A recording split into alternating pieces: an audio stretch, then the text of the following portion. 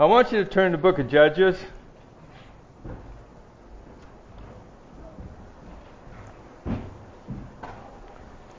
Chapter 6.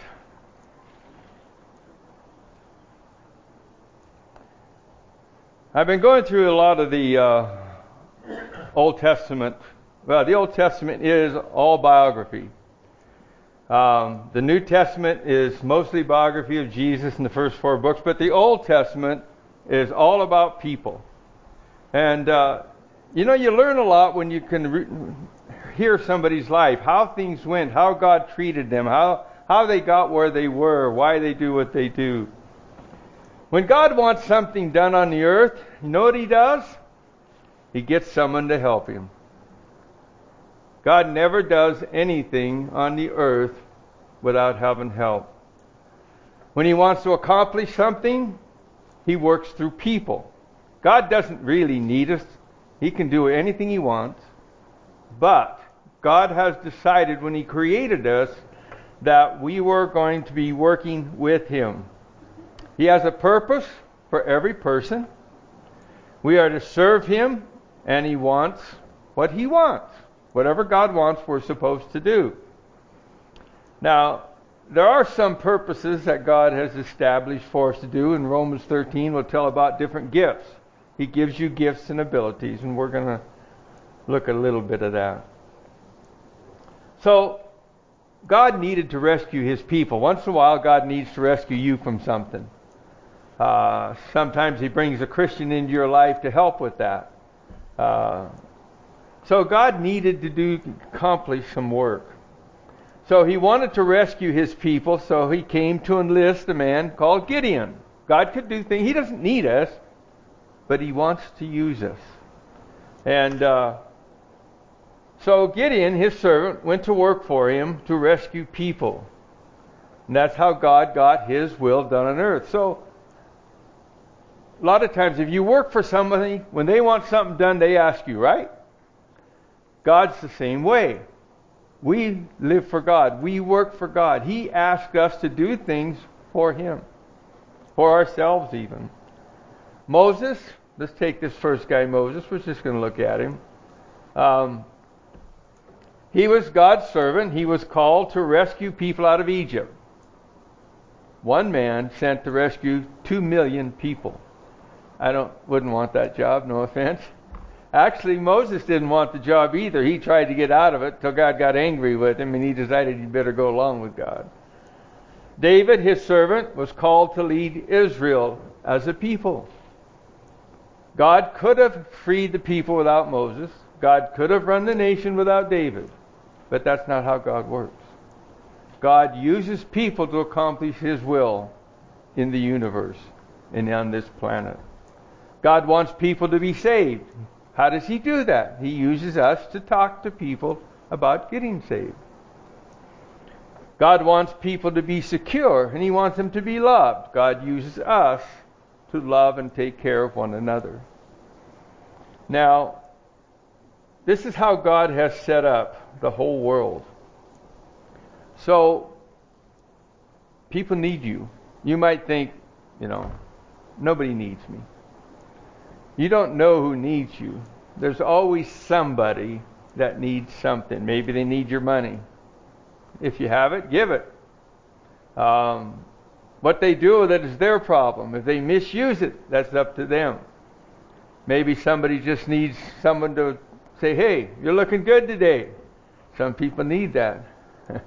they just can't. They just need that little strength. So God uses people to take care of things in this world. He doesn't just do it Himself. He doesn't need us, but He uses us because He wants us to learn some things. Now, Paul said in Romans, for I say, though the grace given to me, to everyone who is among you, not to think of yourself more highly than you ought to think, but to think soberly, as God has dealt to each one a measure of faith. So in other words, you don't think, I can't do anything for God or people, and you don't want to think I can do everything. People need me. Both of those are wrong. For we have many members in one body, but all members do not have the same function. So we, being many, are one body in Christ, individually members of one another, Having then gifts differing according to the grace that has given to us. If prophecy, then prophesy in the proportion to your faith. If ministry, let us use in our ministry. If you teach, teach. If you exhort people, exhort. If you give, be liberal about it. And he who leads with diligence, and he who shows mercy with cheerfulness. God has things for you to do in His church. People need you. A lot of times people think, I just go to church for me. Well, church isn't about me or you. It's about the people around us that need our help. There's not a person in this room that cannot help somebody else. There isn't a person in this room that other people need you. You might have a bad day and somebody comes up to you and brightens your day. You might have a bad day and somebody comes up to discourage your day. Your job is to help them brighten your day by encouraging them. God made it that way. So we're going to look at this man Gideon in Judges chapter 6. He was shy, he was fearful, and God asked him to do an impossible thing.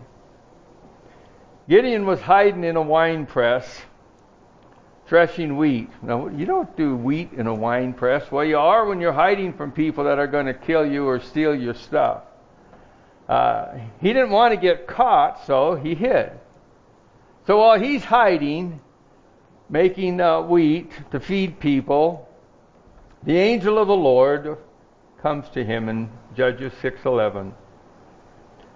And he was sitting under a terebinth tree which was in Orpah, which belonged to Joash the Abiezrite. And while his son Gideon threshed wheat in the winepress in order to hide it from the Midianites, the angel of the Lord appeared to him and said to him, now get it, the guy's hiding. And God's view of this man is this. The Lord says to him, you mighty man of valor. Okay. Who are you talking to? He's looking around. Where is this guy? I'm hiding, making wheat. And God says that I am a mighty man of valor. First thing that Gideon does, he questions God, said he is with them. It didn't seem like God was with him. He's hiding. Where are you, God? So he says in verse 13, Gideon says to God, oh my Lord, if the Lord is with us, why then has all this happened to us? And where are all His miracles which our fathers told us about? Saying, did not the Lord bring us from Egypt? But now the Lord has forsaken us and delivered us into the hand of the Midianites. So he wants to know, okay, what good is God? Where are you? So God says to him, then the Lord turned to him and he said, go in this might of yours, and you shall save Israel from the hand of the Midianites. Have I not sent you? He's hiding. God says, you have might. Do what I tell you. Now, Gideon didn't think he could accomplish the task. God's probably told you at times to talk to somebody. And you might say, what am I going to say? They're not going to listen. They might not like me when it's all done. And I might say it wrong. You give 1,000 reasons that we don't do what God says. Now, this was Gideon. He had to learn some things, and he's going to. So Gideon now poses a problem. He poses his weakness and fear in the next verses. And he wants to know, how can God use him? You ever thought about that? God put something in your mind, you should go talk to somebody or help somebody, and you say, I don't know. How can I, who am I? What do I know? They're smarter than I am. They're wiser than I am. They're bigger than I am. You can give a lot of excuses. But here's what he says to God. He said to him, oh my Lord, how can I save Israel? And here's his reasons. My clan is the weakest in Manasseh. We don't have much going for us, God. I mean, you know the people around me. You know my father and my parents, and you know all the kids. We're the weakest. And our family's bad, but I am the weakest of all of them. I can't accomplish anything. So what am I going to do for you? And God was going to tell him. But I want you to think about that. Have you ever read a verse in the Bible that says you should do something, and then you just, I can't do that. I can't. God, you know better than to ask me to do this. God doesn't ask people that have it all together. God asks people that can do what He's asked them to do. God's not going to ask me to do something I can't do. He's not going to say, Jim, the mission over there in India needs $1 million. You want to get it for him? God, I have not made $1 million working since I was 13 years old. I don't think this is going to happen. Now, if God asked me to do something like that, then somebody was going to give me $1 million, and it's going to happen. But you have to be able to believe that God can do what He asks. And so He says to him, how can I save Israel? My clan is the weakest, and I'm the least of everybody. There's no way this is going to happen. So God gives him the answer. Verse 16, God says, and the Lord said to him, surely I will be with you, and you shall defeat the Midianites as one man. Not a problem, God says. What you have to understand, you know how big the Midian army was? 140,000 soldiers. I want you to think about that for a minute. It's 140,000 men you have to face. And we'll take a look at how many men he can get together. It's an impossible task, wasn't it? I mean, God asked him to do something that looked impossible. There's probably been times in your life that God has asked you to stop something or do something, and it was impossible. And you probably didn't do it then because you didn't see how it could work. Well, Gideon was that way. So God says, hey, I'll be with you, and you will defeat them, this 140,000 men army. God could do it without us, but He won't. This is one thing you want to learn from Gideon. God doesn't need us, but He will use us, and He wants to use us. He wants to use you to serve Him and accomplish things for other people. You've had people encourage you and make your day better, right? You've had people help you out of situations that you didn't think you could get out of. What anybody else can do, we can do. And if God asks us to do it, we can do it. So He encourages Gideon.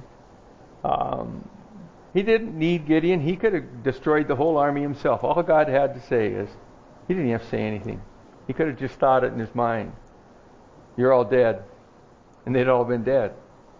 So, if God wants to save the world and have people hear about Him, He doesn't need us. He can do it Himself. But He doesn't and He won't. We are the ones that God wants to do the work to accomplish His will in this world. So He encourages Gideon by giving him a sign. Now, sometimes when people ask for a sign, God gets upset. Remember the Pharisees, they asked for a sign. God says, you ain't getting no sign. There's other times people ask for a sign and God willingly gives them. So don't be afraid to ask God. Let's say one of the things that Gideon's going to do is he's going to ask God a sign because he wants to know, is it really God speaking to you?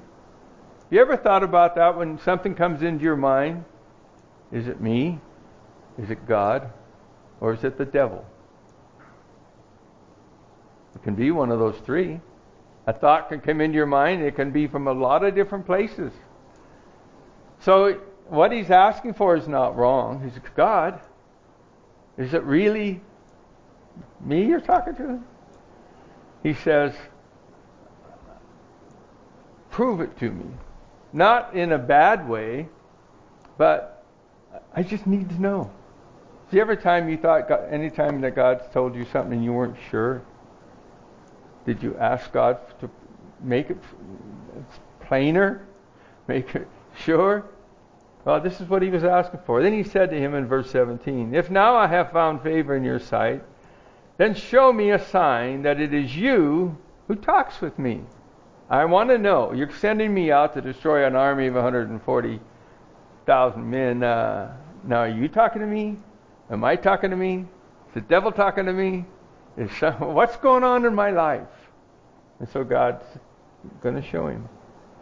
Do not depart from here, I pray, he's talking to God, until I come to you and bring out an offering and set it before you. And he said, I'll wait till you come back. So God, God's not in a rush. So he says to him, he says, I'll be here. So Gideon went in and prepared a young goat and unleavened bread and an ephah of flour. The meat he put in a basket, and he put some broth in a pot, and he brought it out to him under the terebinth tree and presented it to them. The angel of the Lord said to him, take the meat and the unleavened bread and lay them on this rock and pour out the broth. And he did so.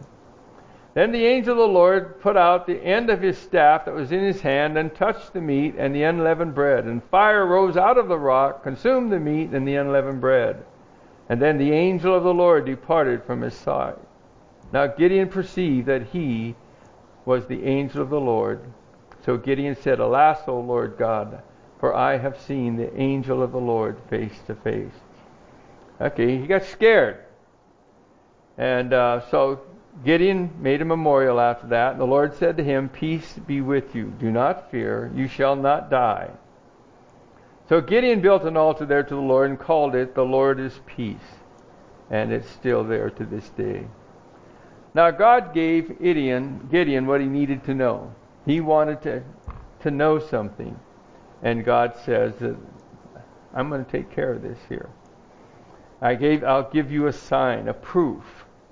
Now, you've probably heard, if you've been in church long enough, that it's sinful to ask for a sign. There are times in the Bible when people ask for a sign or proof, God to show them something, that God gets upset with them. God never once, and he's going to ask for more signs, with Gideon never once asked or showed any anger for asking for God to prove what he's asking him to do. And there are other people that God gave signs that they asked for, and God wasn't upset with them. So don't think of God that you think God wants you to do something. You ask him, well, God, can you show me what you mean? Can you show me how? What's God looking at? He's looking at your heart. There's a difference between not being sure and not having faith. Not having faith says, I don't buy this. I ain't going. Not being sure is a different thing. Now, if God asked you to take on an army of 140,000 people, are you going to be sure that you can handle that? No. You're going to want something. God, are you sure of this now? I have a 6-shooter, and I don't have anybody following me. I'm not going there. So he gives Gideon a little test here.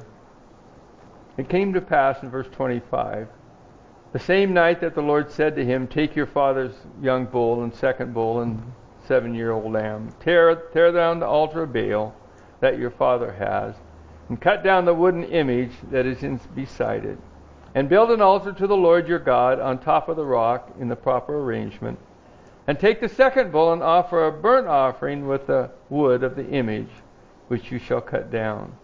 That's what he was told to do. Now he's a timid guy to start with. So Gideon took 10 men with him, in verse 27, his servants, and did as the Lord had said to him. Because he feared his father's household and the men of the city too much to do it by day, he did it by night. Okay, so he was afraid. He's not going to do this in broad daylight. Okay, God, I'll do what you want, but I'll do it out behind the barn somewhere so nobody sees what I'm doing. Lord didn't say anything to him. He didn't scold him. He didn't get on his case about it. So he obeyed, but in fear. It's easy to obey God when you're positive and sure about everything. It takes greater courage to obey God in fear. You ever thought about it? You might think your fear is the sin. Your fear is not the sin. Your fear is just an emotion you have about the situation. What you do with that fear, whether you give in or whether you, okay, God, this is what you said, I'm going to do it. That's what God's looking for. He obeyed, but in fear. God didn't have a problem with that.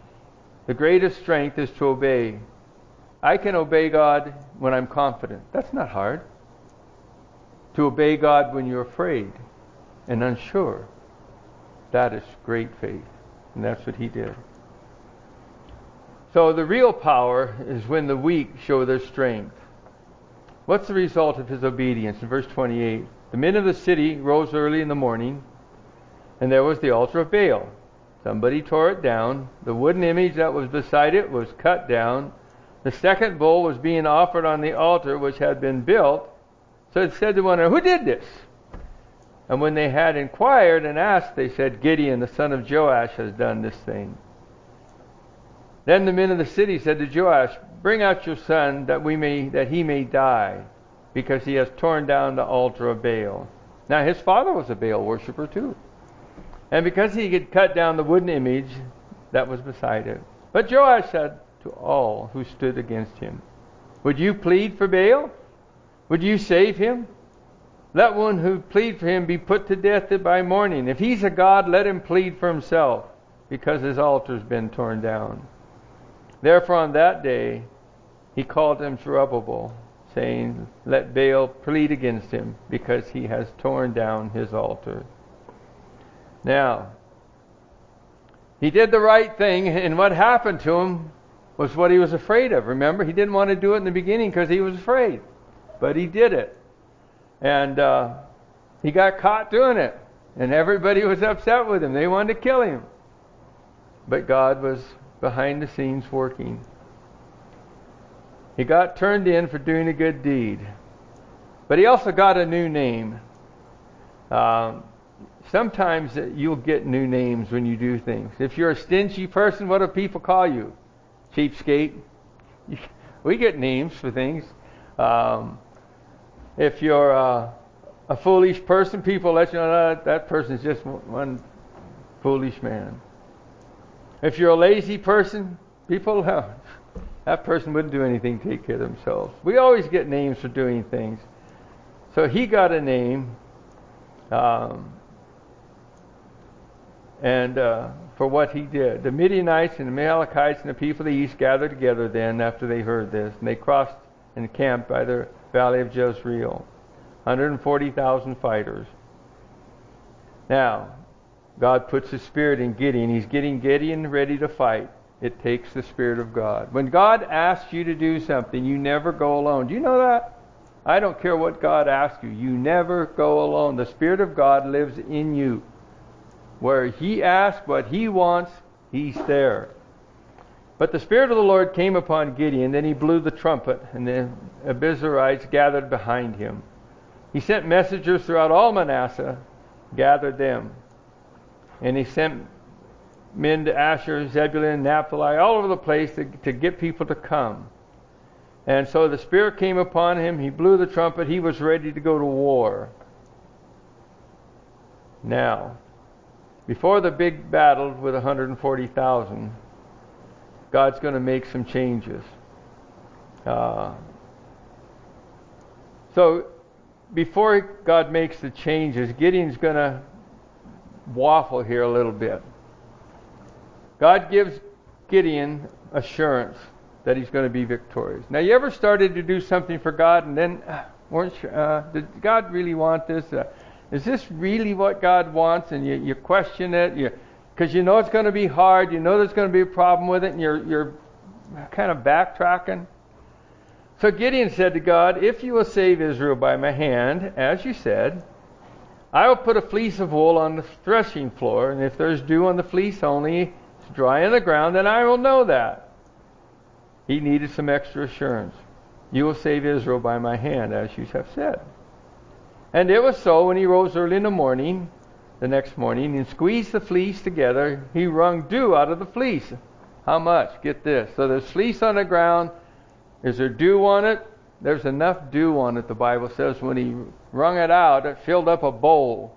I mean, God made that baby wet. This is what I told you, and I'm proving it to you. Okay, you would think that would be enough. One sign. You ever ask God for something like this? Show me a sign, God. And He did, but it wasn't good enough. You weren't still sure? Well, so Gideon did this. Now Gideon says to the Lord in verse 39, don't be angry with me. Now don't be upset. Let me ask, just speak once more. Let me test, I pray, just once more with the fleece. Let it now be dry on the fleece and dew on the ground. Okay, let's just reverse this, God. Let make sure it wasn't just a freak thing. And God did that night. It was dry on the fleece only, and there was dew on the ground. God gave him what he wanted. He wanted assurance. God gave him that assurance. God never got angry with him. God just got angry at other people who asked for signs. He never got angry with this man. He never scolded him. He never corrected him. He never said, well, you know, if you really had faith like you should, you wouldn't have done this. He didn't do that. He didn't say anything bad about his asking for help to make sure it was God talking to him and to make sure it's what God wanted him to do. God knows our heart. He knows whether it's out of unbelief or something else. He knows whether we really want to do it or we're really just looking for a way out. But God never got angry, never scolded, never corrected him because he asked God, I really need some solid evidence here, Father. And God gave him what he asked for. You can go down into chapter 7 now. We're going to see something that has changed in this man. Then Jerubbaal, which is Gideon, that was his new name that he got, and all the people who were with him rose early and encamped beside the well of Herod, so that the camp of the Midianites was on the north side of them, hill of Moriah in the valley. And the Lord said to Gideon, the people you have with me are too many to give the Midianites into your hands, lest Israel claim glory for itself against me, saying, my own hands have saved me. God knew if they did it, they would take pride in him. You ever thought about when God has asked you to do something, or God has done something through you? What's one of the biggest problems we face? We take credit for what God asked us to do. We say, you know, if other people were like me, everything would be better. What's that? That's taking credit for God using us. And one of the prayers that you always want to be thinking of is when God uses you for anything, first thing out of your heart should be, God, please do not let me take credit or be proud of what you have done. Because pride is the most destructive thing in our lives. Once it enters, nobody likes us. And we don't like ourselves because it's never good for us. So God knew that that's what would happen. So therefore, in verse 3, he proclaimed in the hearing of the people, saying, whoever is fearful and afraid, let him turn and depart at once from Mount Gilead. So out of 32,000 people, 22,000 left. Give him credit. You know how much courage it takes if you're going to go to battle with somebody and they said the weak ones can leave and you leave? That takes credit to do that. Most people would just stick around and say, no, I'd really like to go, but it looks bad if I walk away. I'm look like a coward. But 22,000 walked away. But the Lord said to Gideon, the people are still too many. Well, we're talking about fighting an army of 140,000 men. You just got rid of 22,000 of your own. It's looking worse.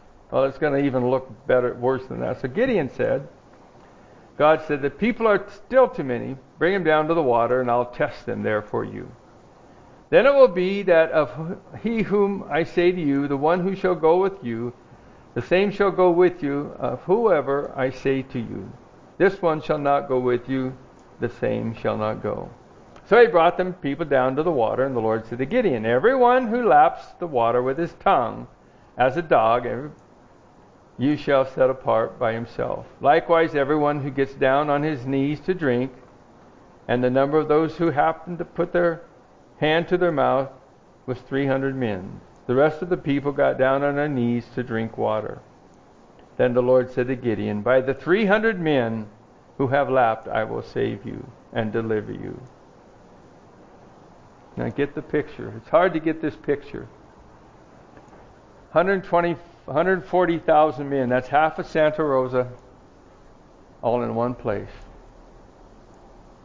There are now 300 of you. It would have been easier to fight with 300,000, but there's only 300. And so God made it so nobody could take credit for it, so that nobody would get proud. So the people took provisions, and they did what God said. He whittled his army down to 300. And then God gave him one more sign, and he didn't ask. I mean, if we could understand this, you're looking at 140,000 people. That's all you see is people. And you look around, there's 300 of you. And God says, you're going to take them all. Okay, yeah, God's saying it, but I don't care. I mean, we're just a few people compared to them. You know, God never needs a lot of people to do something. He just needs somebody to obey Him. So it happened at that same night, the Lord said to him, now, I'm going to show you something. You arise and go down to the camp, for I have delivered it into your hand. But if you are afraid to go down, because he knew that was Gideon's problem, go down to the camp with Purah, your servant, and you shall hear what they say.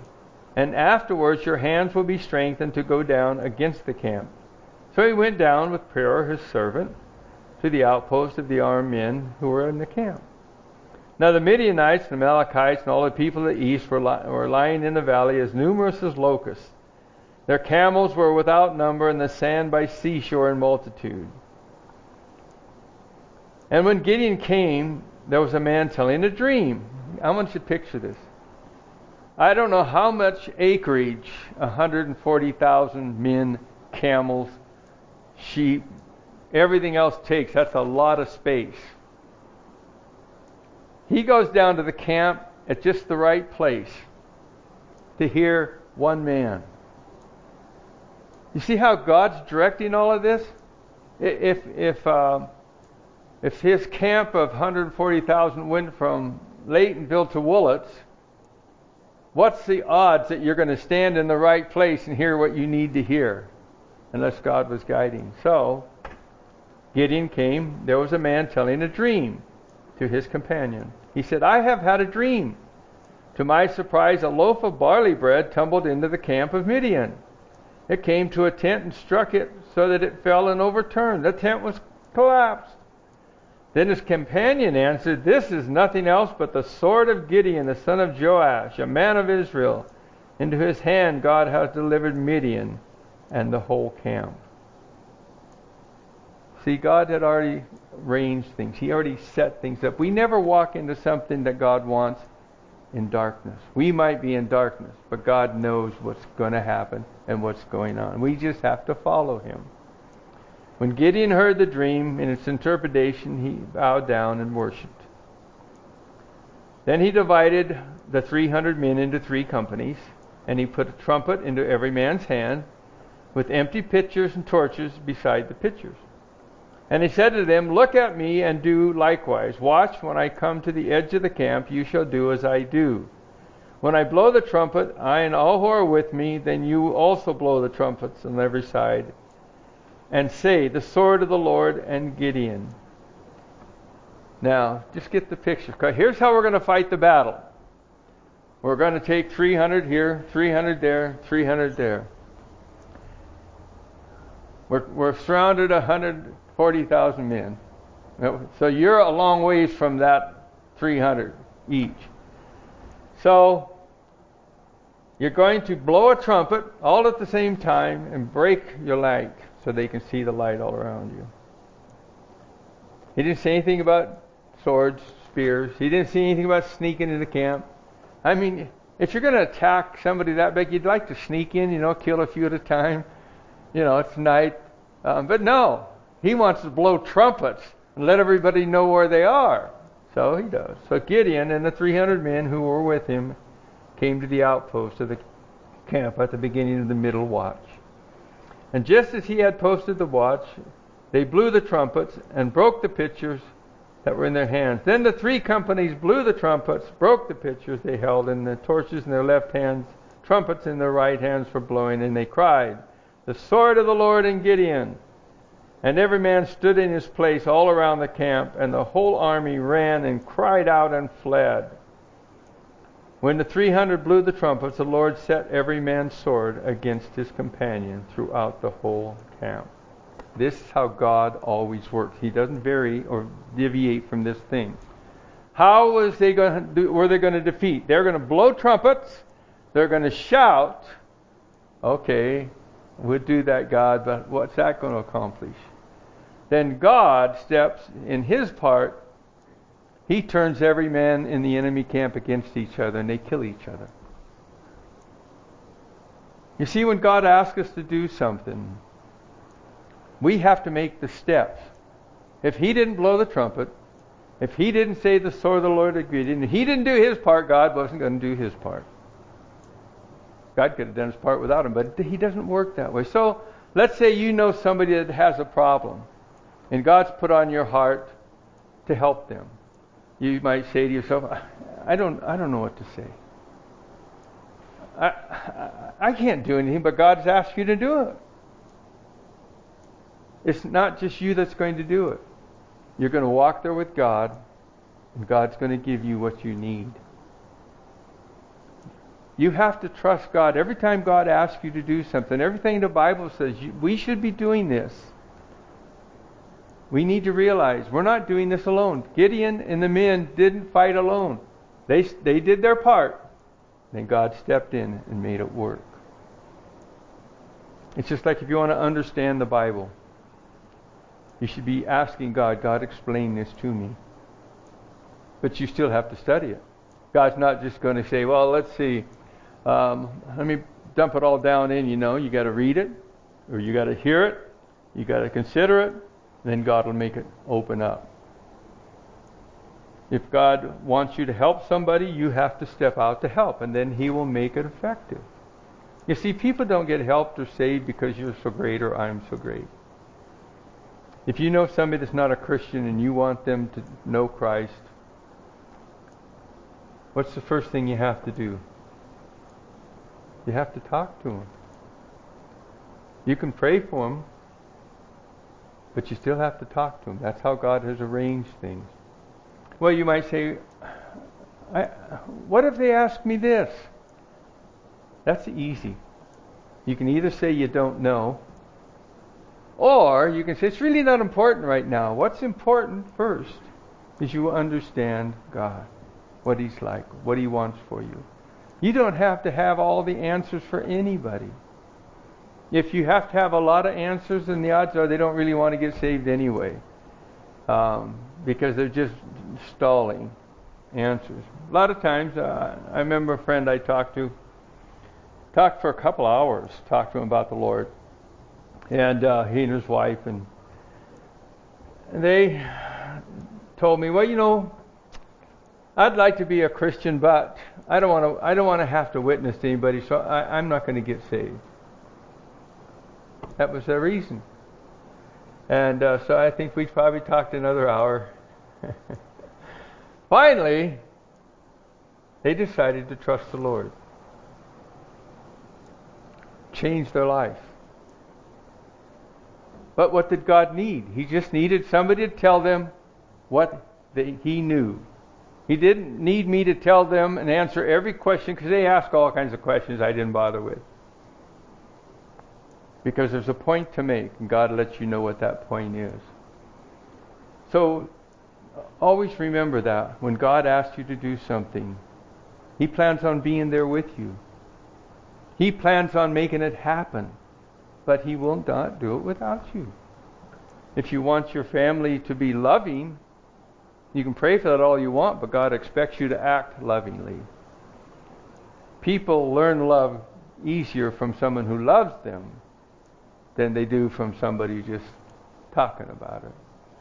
So, the Lord set every man's hand against his companion. The men of Israel gathered together, and then He went after him. And they killed all of them. He won. God said, you're going to win. I know we can't. Let's take. What do we got here? 1, 2, 3, 4, 5, 6. Let's say we got 20 people here. So let's say God sends us out. You got 20 of it. And He says, "I want you to witness to 500 people this next Saturday." We say to God, "Well, you know who you're talking to?" And God, do you even know what the people are like around us? They don't care. See, we're good at offering up reasons why God can't do something. And so God doesn't. God is waiting for people to do their part. You read the whole Bible from Genesis to Revelation. Everything that God wanted to accomplish, Jesus had to be crucified. Somebody had to want Him dead. People had to hate Him. People had to want to hang Him on a cross. God didn't do that Himself. People do that. God always uses people for everything He does. Let me give you just a few short lessons off the story, and you can look later through the whole story. First of all, God can use anyone to get His will done. What did we read about Gideon? He was afraid. He was fearful. He was timid. He was hiding in a wine press so nobody would see him making grain. He was a coward. God didn't take a brave man to fight an army of 140,000. He took a weak man. So if God's putting something on your heart, or you read something in the Word to do, just do it. Because don't say to yourself, "I'm not good enough." Don't say to yourself, "I'm not smart enough." Don't say to yourself, "I don't know all the answers," because you don't. And you're not smart enough, and you're not good enough. That's irrelevant. What you have is God. A message and God. That's all we need. So God can use anybody, any one of you, to do anything He wants done. There is nobody special in this group. Everybody has a gift from God. The gifts are different, and God will use them different, but you all have a gift. Secondly, God never asks you to serve Him in your own strength or ability. He gives you the Spirit. The Spirit strengthens you and makes things happen. So God's not going to ask you to serve Him and then not give you any ability to do it. That's what the Holy Spirit's for. To make things happen. You ever try to convince somebody they're wrong? Does that go well usually? They just look at you and go, "Nah, it's not. Nah, I'm not wrong. Nah, I'm sorry. You're wrong. I'm not wrong." The Holy Spirit's the only one that convinces somebody they're wrong. You can lay down all the arguments in the world, but the Spirit is the one who touches the heart, opens the eyes and the mind. Whether they yield to the Spirit or not is different, but the Spirit is the one that makes things happen. The third thing, realize that God has gifted us and given a specific purpose according to your giftedness. And you know that when you became a Christian, God gave you a gift. You know that? Do you know what your gift is? Romans chapter 13 talks about that. 1 Corinthians talks about that. Ephesians 4 talks about that. You read it, you can see what the different gifts. Why do you think I do what I do? I retired from here 7 years ago. And there was a reason I retired. So now what do? I preach at a church where I am. I teach in a homeless place. And I come here once a month. I thought I retired. Well, I did. There was a reason for it. My mind is really going. But this is who I am. Because this is the gift that God gave me. God did not make me an evangelist. There's people gotten saved under my ministry. That's not a problem. But when I preach, thousands don't come from all over the state to listen to Jim Roberts. They don't. Remember the guy that just had the baptism? What's his name? Anyway, 4,500 people got baptized. They came from all over the world to be baptized.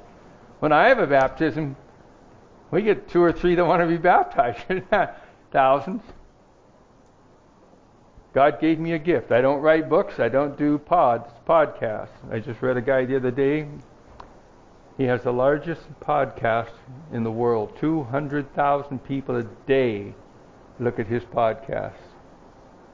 Young people. He's a Catholic priest. Some strange things go on in the world. I do what I do because this is my gift. No more, no less.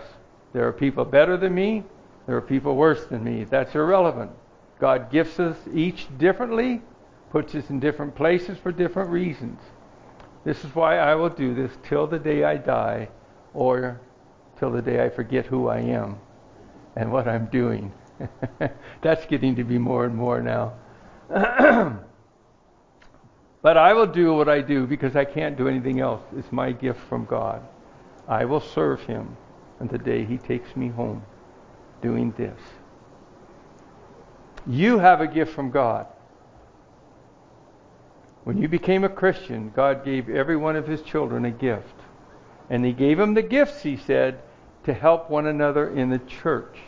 He gave you a gift to do good to the people in the church. So coming to church isn't just for you. I left, when we came up here, I stopped first in Calpella to make sure they got everything straightened out. And I had to help the guy do his computer stuff.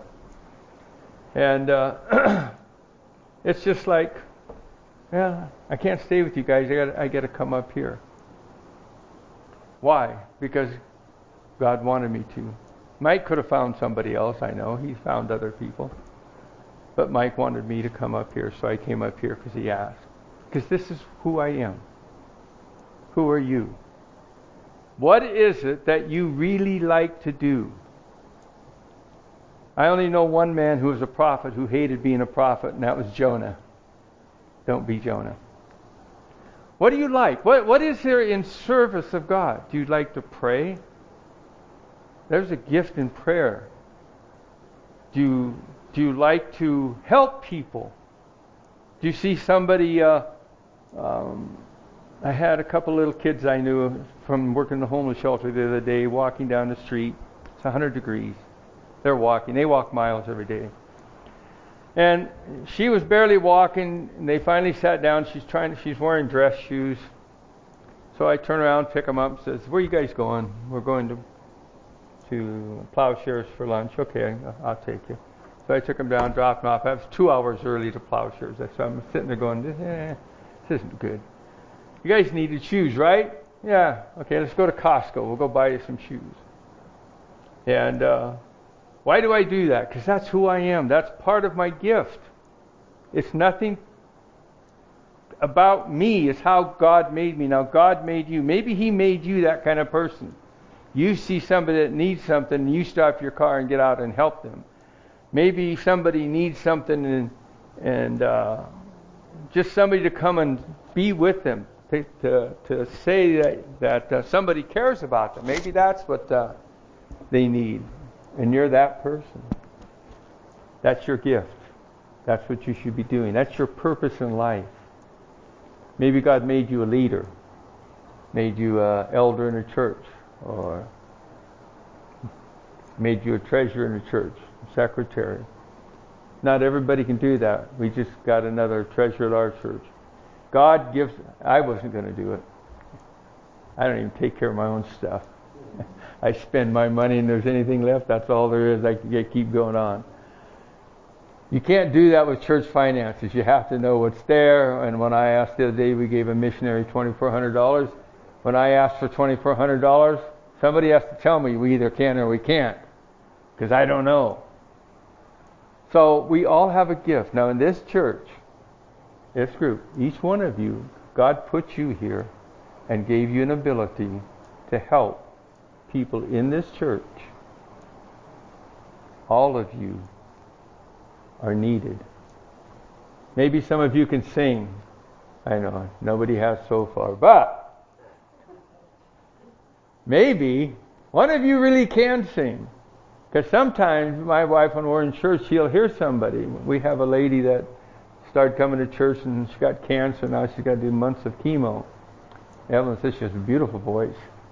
And I've been considering, because I have to do the singing, and my voice is going and I can't get through much.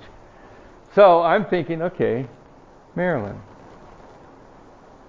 Marilyn is one. There are people in this group that have things that you need. Every one of you has something God gave you to serve somebody here.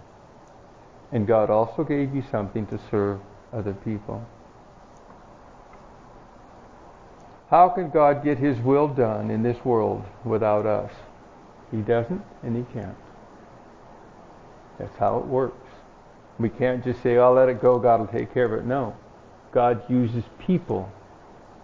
If people need to be loved, if people need to be assured, if people need to be helped, He needs you. He needs me. He needs people. But He really doesn't. He just wants us to do that. It's important to Him. It's how He set up the world. His will is to use us to serve Him and get His will done. So when God wants something done, we're it. Go into all the world and what? Preach the gospel. 2 commands. Love the Lord our God with what? All our heart, soul, and mind. God wants our love. That's your love. Each of you. And then He wants you to love each other. What does that mean? Very simple. It doesn't mean you even have to like each other theoretically. What it means is if somebody needs something and you know it, take care of it. Do something. Love is a sacrifice. So I don't have time. Everybody has time. You know what? You all have time for what you want for yourself or your friends or your family. You always do have time. Nobody's that busy. I don't care how busy you think you are. Nobody's that busy. God needs you to do work for Him. And it's like some of you can talk to a person, one person, and they'll listen to you. And you can talk to 20 people and they won't.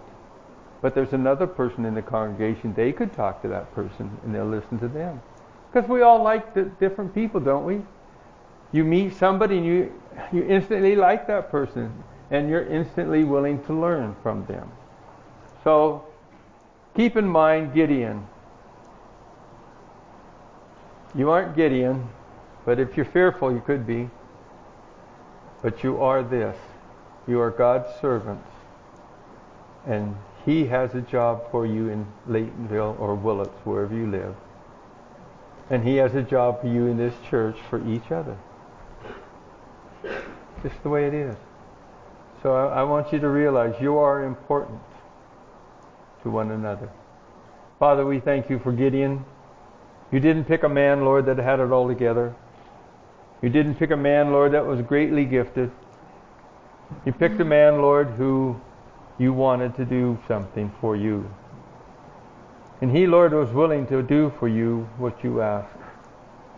And even though, Lord, he wasn't sure about it at times, You always brought him along. And in the end, Father, when he looked back on his life, he would say, "Thank You, Lord, for choosing me to serve You. Thank You, Lord, for making me a person who likes to pray. Thank You, Lord, for making me a person who likes to help people in need. Thank You, Lord, for making a person who can make money and bless other people with finances with things they can't get and do. Thank You, Lord, for giving me the ability to answer people's questions. You gave me a good mind, Lord. And all the things that we have, and we all have something, God has given us to serve Him. So we ask, Father, that Your people would have just that heart. They just would want to do something for You. Something, Father, that You have put in their heart. Something, Father, that You have shown them in the Word. Raise them up. Use them to help others. And to bring others into Your kingdom in this town, in this area. In Jesus' name, amen.